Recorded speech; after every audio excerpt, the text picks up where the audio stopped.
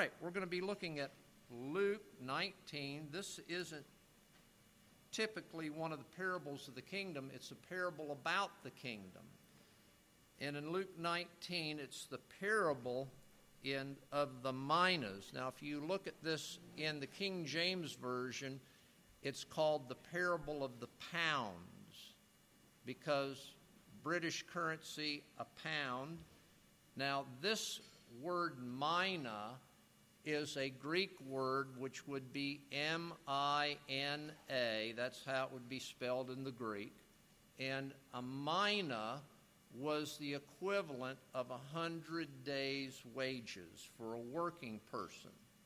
So about 3 months' worth of wages. And so as we come to this parable, here it's described in this translation as the parable of the 10 minas. And basically what we're to understand is that this is a symbol of a bequeathment or a gift that has been given to individual people to use and invest in their king's business. And in the case here, Jesus is using this as a symbol, and the symbol represents that he has given us the Holy Spirit. And we are, with the Holy Spirit's enablement, we're to go out into the world and invest ourselves in service to Christ's kingdom. So that's the basic sense of this. Now I'll begin the reading at chapter 19 of Luke, verse 11. As they heard these things, he proceeded to tell a parable, because he, Jesus, was near to Jerusalem, and because they, the disciples and followers, supposed that the kingdom of God was to appear immediately. He said, therefore, a nobleman went into a far country to receive for himself a kingdom, then returned. Calling 10 of his servants, he gave them 10 minas, and said to them, engage in business until I come. But his citizens hated him, and sent a delegation after him, saying, we do not want this man to reign over this kingdom. And so when he returned, having received the kingdom, he ordered that the servants to whom he had given the money be called to him, that he might know what they had gained by doing business. The first came before him, saying, Lord, your mina has made 10 minas more. And he said to him, well done, good servant. Because you've been faithful in very little, you shall have authority over 10 cities. And the second came, saying, Lord, your mina has made 5 minas. And he said to him, you are to be over 5 cities. Then another came, saying, Lord, here is your mina, which I have kept laid away in a handkerchief, for I was afraid of you, because you are a severe man. You take up what you did not deposit, and reap what you did not sow. He said to him, I will condemn you with your own words, you wicked servant. You knew that I was a severe man, taking what I did not deposit, and reaping what I did not sow. Why then did you not put my money in the bank? And at my coming I might have collected it with interest. And he said to those who stood by, take the mina from him, and give it to the one who has 10 minas. And they said to him, Lord, he has 10 minas. I tell you that everyone who has, more will be given. But from the one who has not, even what he has will be taken away. But as for these enemies of mine, who did not want me to reign over them, bring them here and slaughter them before me. Now, you got to remember, this is Jesus telling this story. This isn't somebody making this up and putting it on Jesus' lips. This is a parable that Jesus told. Now, as we look at this again, we're seeing that there is an error. The disciples were suffering under a misconception. They had seen all the things that Jesus had done. They had seen his power and his authority. They were going up to Jerusalem. They thought the kingdom of heaven, the kingdom of God, was going to appear immediately at this Passover, and everybody would recognize Jesus as the Messiah, and his kingdom would begin, and they would take whatever place Jesus had for them in this kingdom. And Jesus knows that this is what they're thinking. Now, you're going to see at the beginning of this passage, Jesus knows what people are thinking.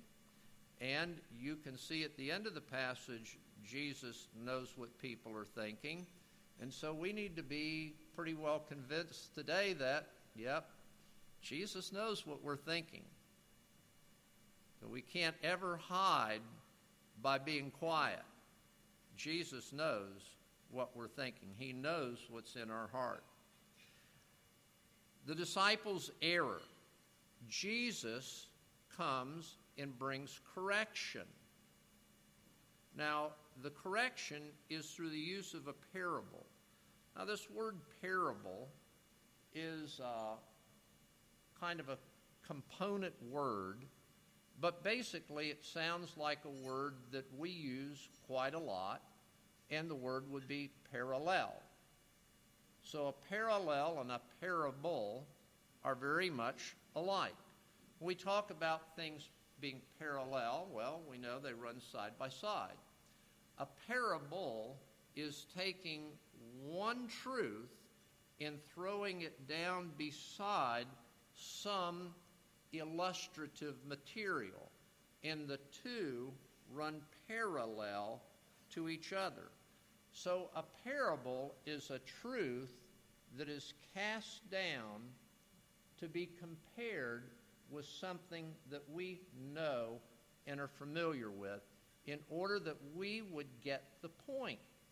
Now, the reason, again, a parable was used is it's a piece of poetry. And as a piece of poetry, it's there to be memorable. In other words, it's to be used in order to anchor the thought deep, deep within us, so that we would not merely hear things, but that we would begin to be possessed by the things that we hear, and being possessed by them, the proper outcome would be the result. That's why Jesus uses these parables over and over again. So you have a story, and you have Jesus' teaching. The story and the parable and the teaching that Jesus have run parallel to each other. Now, the principal point of this parable is that everyone who is a follower of Jesus is to follow him faithfully.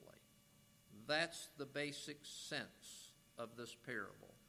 That everyone who is to follow Jesus is to be about following him and following him faithfully. Now, when we look at the story, to be a good parable, the story needs to be comprehended by the audience. Well, this story that Jesus uses here is like super familiar to them. So when we go back, and Jesus is about 3 years of age and younger, okay?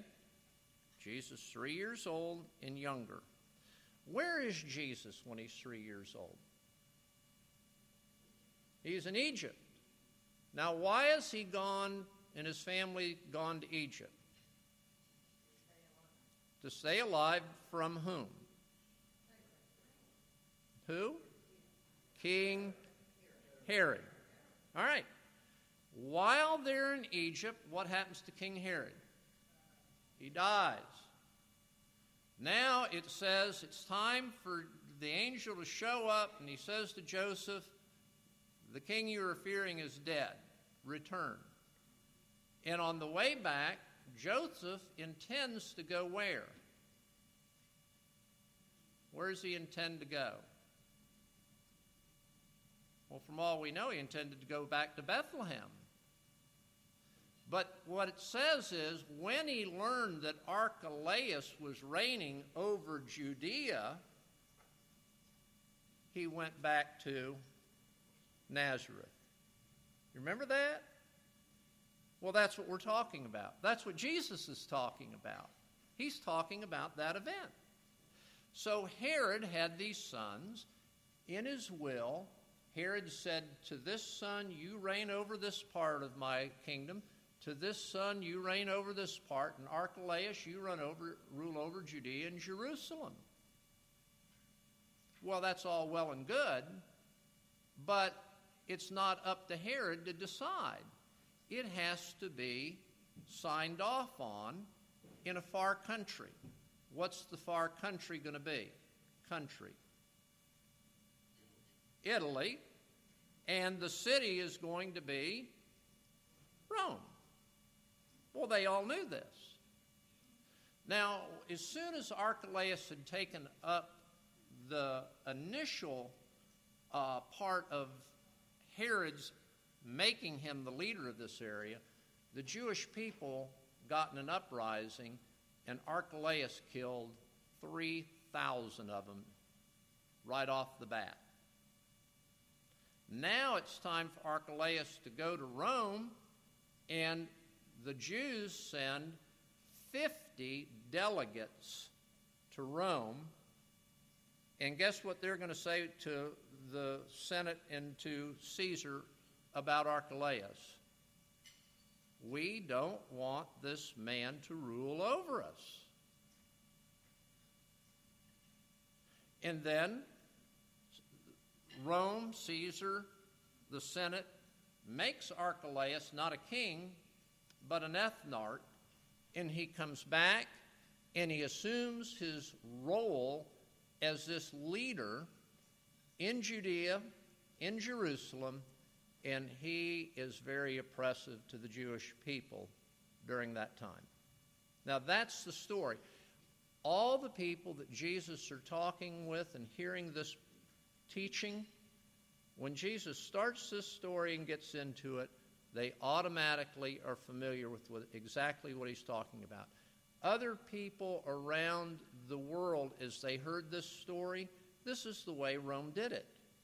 So it could have been in this part of the world or another part of the world, but any part of the world, when there was a transition in power, this is what happened. They would go to the far country of Italy to be confirmed and to receive their kingdom. So you've got all of these elements that are in there. Now, he says that this man who is going to go away, he calls his servants, and he says, I'm going to a far country. Now, when someone in that day went to a far country, it meant they would be gone what? A long time. They'd be gone a long time. So while he's going to be gone a long time, this ruler wants representation in his dominion. And so he gives them something in order to allow them to be invested in his kingdom. So he gives them the equivalent of 30 days' wages and says, invest this in doing my business. Now, what is, again, the point of the parable?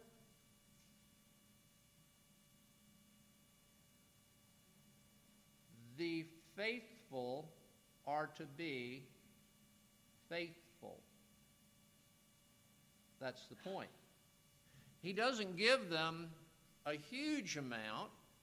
He gives them a good amount, and he says, what I give to you, you go and act faithfully with. Now, if a person's faithful with a little, and the man comes back and receives his kingdom, well, he's found that this one can be trusted and this one can be trusted. This one has great gifts. This one has average gifts.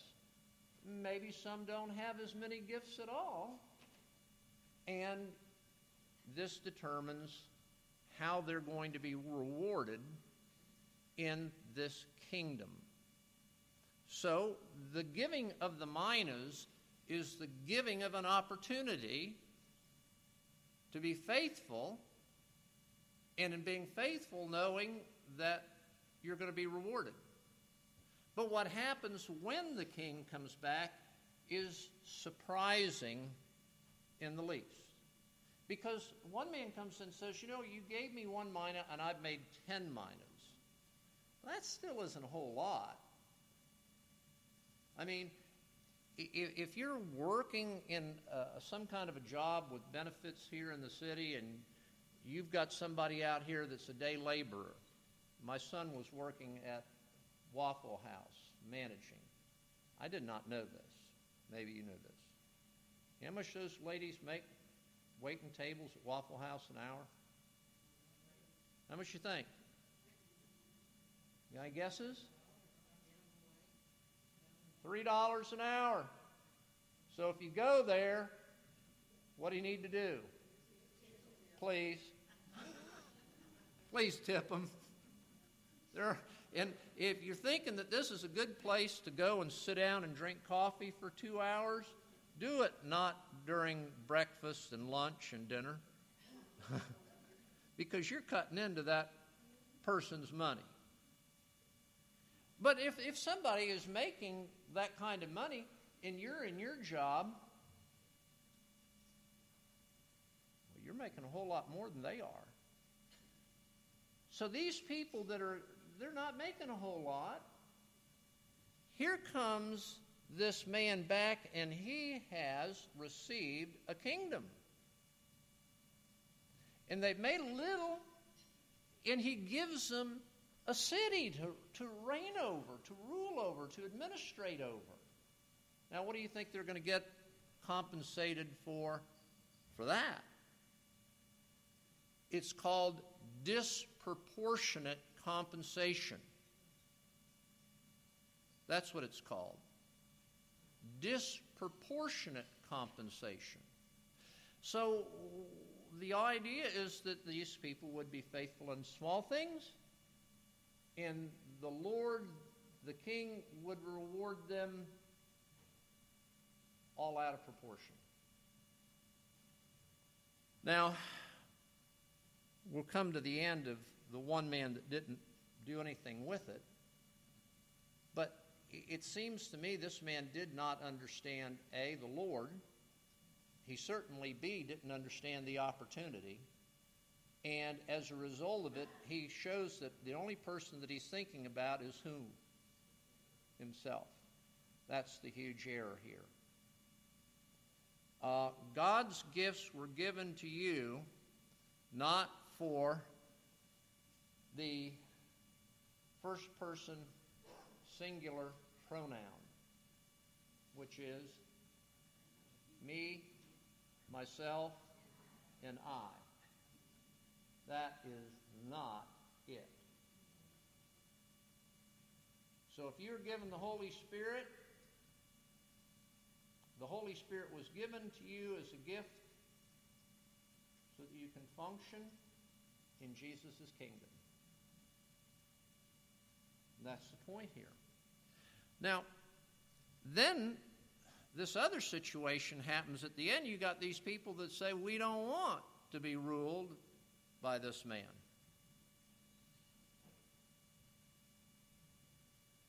Now, I mean, this isn't little Jesus meek and mild. It says that these people are destroyed. Now, again, fresh on these people's minds is an incident that's not more than 30 years of age when Archelaus slaughtered 3,000 of their own brethren. They can remember that. Probably some of them were related to those 3,000. So that's kind of vivid. So this is the story. And Jesus' point in this story is for the disciples to recognize the parallel or the parable or the teaching. So you have the story, what's the teaching? All right, who's going to be king? Who's going to be king? Who's going away to receive a kingdom? Jesus is. Now, it says he's going away to a far country to receive a kingdom. Now, what we understand is that he, Jesus, did all the things that occurred at that event and time in Jerusalem at the Passover, in which all the aspects of his passion were fulfilled. He's dead and buried. Third day, he is risen from the dead. 40 days later, he ascends into heaven. He's seated at the right hand of the Father. And we're told at that point in time, 10 more days after that, what does he do on the day of Pentecost? Pours out the Holy Spirit. That's what happens.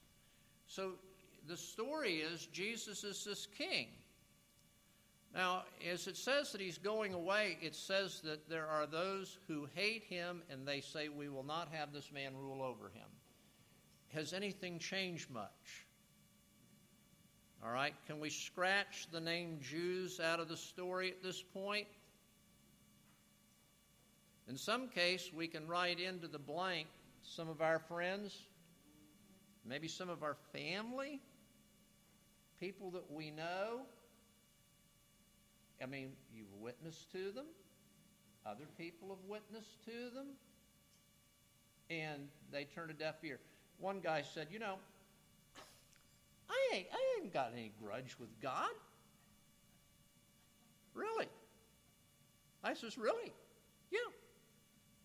He and I are great. I'm thrilled. What are you doing on Sunday? Whatever in the world I want. Well, what about remember the Sabbath day to keep it holy? 6 days you shall labor and do all your work, but the seventh is the Sabbath day unto the Lord your God. He says, I'm going to do whatever I want. Oh, I thought, well, we might as well go for the jugular vein. Well, what about your wallet? What do you mean about my wallet? It's just, do you tithe? What do you mean tithe? What's that mean? I mean, do you give a tenth of all you make to the church? No. But you and God are okay. You and God are good. You just do whatever you want, and you're good. God's good. I'm okay. God, you're okay. Let's get on. Is that it?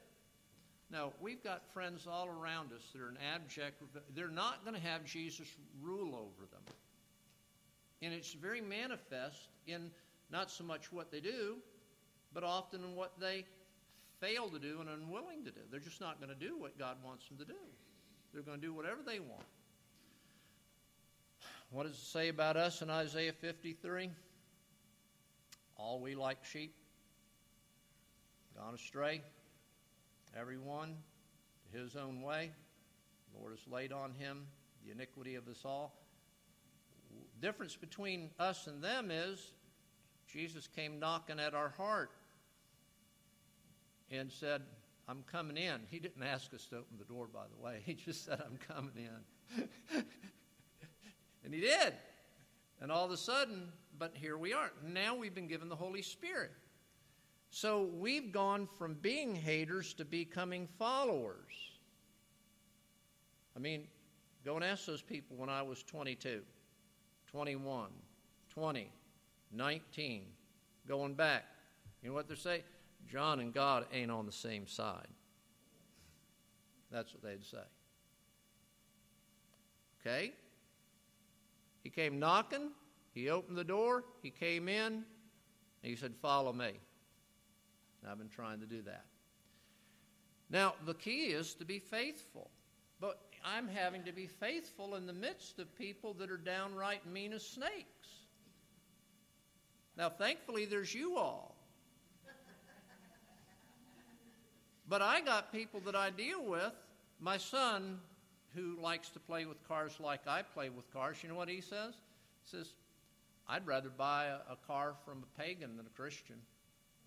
I says, why is that? He says, I don't expect the pagan to give me any truth. If the pagan tells me that the car is a good car, do you think I'm going to believe it? Nope.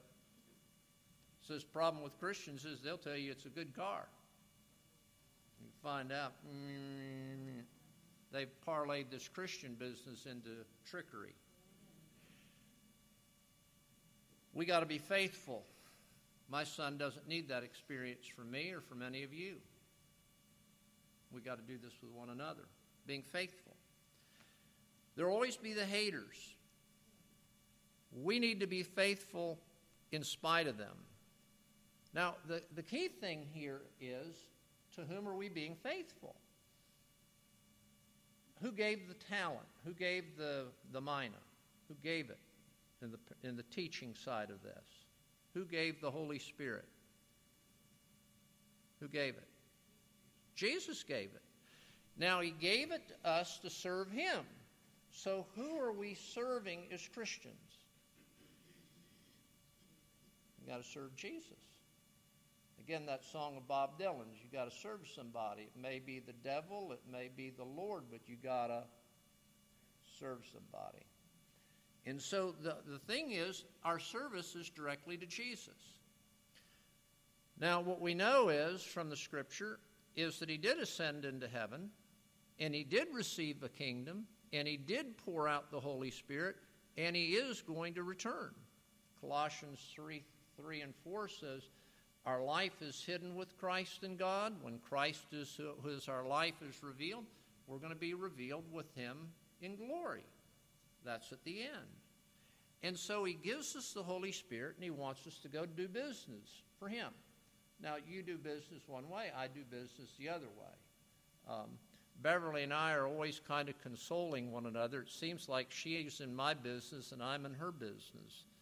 I mean, she gets some of the doggonedest requests you could ever imagine from people, and she comes to me and says, you can't believe what that person asked me to do. I says, well, yeah, I can, because they've been asking me to do the same kind of thing too. She tries to help when she can help, and I try to help when I can help. You try and help people the way you try and help people. I can't help the way you help. The other day, one of the girls in the church called up and said, I thought I'd better check my oil. I cleaned the dipstick off. I can't find any oil. I says, where are you? They told me. I drove out there, and sure enough, I couldn't find any oil either. We put a quart of oil in it, and guess what? It barely touched the dipstick. Come up to my house. It was right down the street. So came up to my house, put some more oil in. Came back that night, we changed the oil, put an oil filter in the thing. One of the little girls that's doing the fellows program here, a couple weeks back, her battery was dead. Now, she's from another city, and she's just out of college. How much money she got? All right, what did we do? What did we do?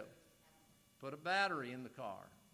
Well, the battery is don't buy a Volkswagen, because they've got the dumbest battery connections that you could ever imagine.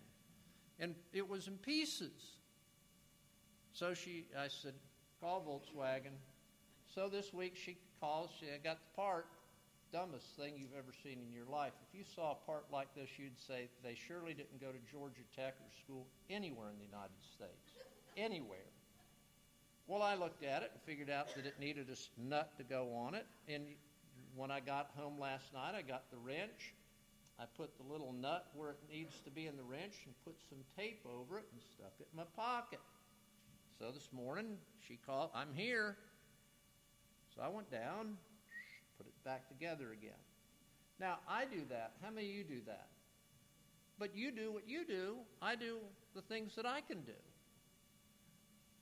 Who are we trying to serve in serving other people? Jesus. That's what we're trying to do. We're investing our lives in other people's lives that Jesus might be witness to through our life. We're trying to make a difference in people's lives for Jesus. And when Jesus returns, he's going to pull us together and he's going to say, you know that time, John, the phone rang and you just didn't answer it? I'm going to scratch a little of that reward off of there. But he's going to say, you know all those times you did? Because none of us are perfect, are we? But when we serve the Lord faithfully, the promise is he's going to reward us disproportionately.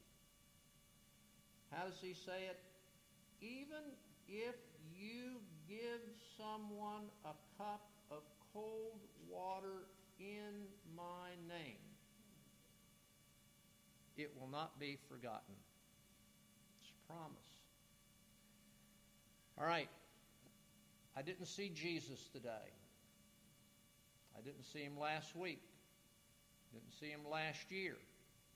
Now I know Jesus, and I know Jesus is with me, and I know Jesus is listening to me, and I know Jesus is speaking to me through his word and in my heart and mind, and sometimes through you.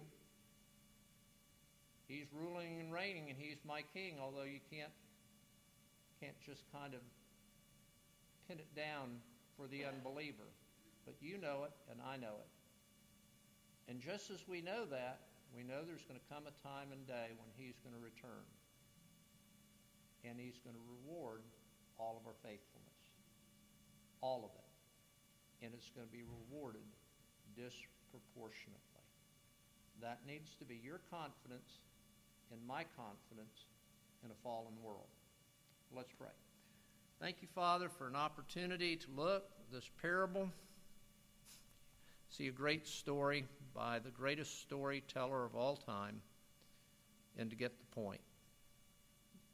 Help us by your Spirit to be stirred up moment by moment, day by day, year by year, to be faithful in the small things, knowing that you're going to reward us with great things. May that be our faith and confidence as we follow you all the days of our life, and we pray in your name. Amen.